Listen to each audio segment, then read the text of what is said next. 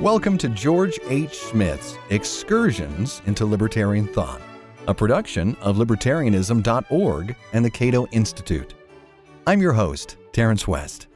Among my favorites, History of Civilization in England by H.T. Buckle, Part 2 by George H. Smith. In Part 1 of my series on Henry Thomas Buckle, I pointed out that his massive History of Civilization in England, originally published in 2 volumes, 1857 and 1861, was merely the introduction to a much larger work on the history of England that he never lived to complete. Always in frail health, Buckle died in Damascus in 1862 at age 42, within a year after the publication of the 2nd volume. It was commonly said that Buckle had worked himself to death. As Buckle neared completion of the 2nd volume, it had become clear to him that he would never finish his masterpiece, or even come close. In what is surely one of the most poignant digressions in the annals of historical literature, Buckle acknowledged that his ambitious project requires not only several minds, but also the successive experience of several generations. Once, I own, I thought otherwise. Once, when I first caught sight of the whole field of knowledge, and seemed, however dimly, to discern its various parts and the relation they bore to each other, I was so entranced with its surpassing beauty that the judgment was beguiled, and I deemed myself able not only to cover the surface, but also to master the details. Little did I know the horizon enlarges as well as recedes, and how vainly we grasp at the fleeting forms, which melt away and elude us in the distance. Of all that I hope to do, I now find but too surely how small a part I shall accomplish. In those early aspirations, there was much that was fanciful. Perhaps there was much that was foolish. Perhaps, too, they contained a moral defect, and savored of an arrogance which belongs to a strength that refuses to recognize its own weakness. Still, even now that they are defeated and brought to naught, I cannot repent having indulged in them, but, on the contrary, I would willingly recall them if I could. For such hopes belong to that joyous and sanguine period of life when alone we are really happy, when the emotions are more active than the judgment, when the experience has not yet hardened our nature, when the affections are not yet blighted and nipped to the core, and when the bitterness of disappointment, not having yet been felt, difficulties are unheeded, obstacles are unseen, ambition is a pleasure instead of a pang, and the blood coursing swiftly through the veins, the pulse beats high, while the heart throbs at the prospect of the future. Those are glorious days. But they go from us, and nothing can compensate their absence. To me, they now seem more like the visions of a disordered fancy than the sober realities of things that were and are not. It's painful to make this confession, but I owe it to the reader because I would not have him to suppose that either in this or in the future volumes of my history I shall be able to redeem my pledge and perform all that I promised. In order to appreciate these remarks, we must understand that Buckle set out to write far more than a conventional history. His goal was to elevate history to the status of an authentic science, one on a par with the physical sciences, by using the facts of history to formulate deterministic laws of historical progress. Buckle's scientific methodology, which was misconceived at its very root, was explained in the first several chapters, and it unfortunately became that part of the history for which he would be most remembered. Even Ludwig von Mises, in his discussion of Buckle in Theory and History, 1957, section titled Determinism and Statistics, focused entirely on Buckle's flawed methodology, claiming that Buckle was blinded by the positivist bigotry of his environment. Meanwhile, Mises altogether bypassed the libertarian laissez-faire perspective that Buckle brought to bear in his detailed analyses of important events and developments in the history of modern Europe. Here's a typical example. During almost 150 years, Europe was afflicted by religious war, religious massacres, and religious persecutions, not one of which would have arisen if the great truth had been recognized, that the state has no concern with the opinions of men and no right to interfere, even in the slightest degree, with the form of worship which they may choose to adopt. I shall not here discuss the problems inherent in any effort to formulate deterministic laws of history. I recommend that those who wish to explore this well-trodden field begin with Karl Popper's little classic, The Poverty of Historicism, 3rd edition, 1961. It should be noted, however, that Buckle was a better historian than he was a philosopher, and nothing of substance in his history ultimately depends on his scientific methodology. Where Buckle speaks of laws, readers may simply substitute tendencies or trends, and then move on.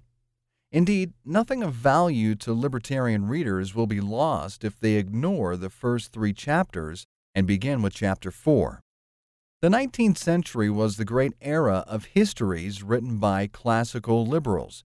Since liberalism owed a great deal to the 18th century Enlightenment, it was hardly surprising that British liberal historians often investigated the causes and conditions of progress.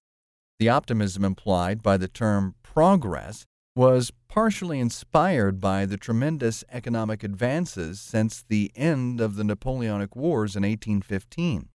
Equally important was the prolonged period of peace that was reflected in the title of an extensive work by the popular liberal historian Harriet Martineau, The History of England During the 30 Years' Peace, 1816 to 1846. For Buckle and other classical liberals, the decades of peace were largely owing to the spread of libertarian ideas and policies through Europe, especially in Britain. Indeed, had it not been for the Crimean War, 1853 to 56, which Buckle viewed as an unfortunate deviation from a general Pacific trend, the 30 Years' Peace would have extended even further, a remarkable period of time when compared to the frequent wars of previous centuries. Buckle, like his contemporary Herbert Spencer, only 1 year separates them, and they knew each other, viewed war as one of the greatest evils in human history, and he was optimistic that the progress generated by the liberal ideas of peace, individual liberty, and free trade would continue indefinitely. Unlike Spencer, however, Buckle, having died in 1862, did not live long enough to witness what Spencer later described as the re-barbarization of Europe. So Buckle retained his optimistic hopes for peace and progress throughout his short life. Although the militarism and devastating wars of the 20th century would forever extinguish the belief in inevitable progress among classical liberals, this remained a common belief among liberals during the mid-19th century.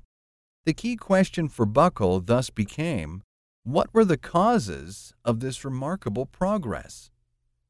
This brings us to an interesting debate within the ranks of classical liberals.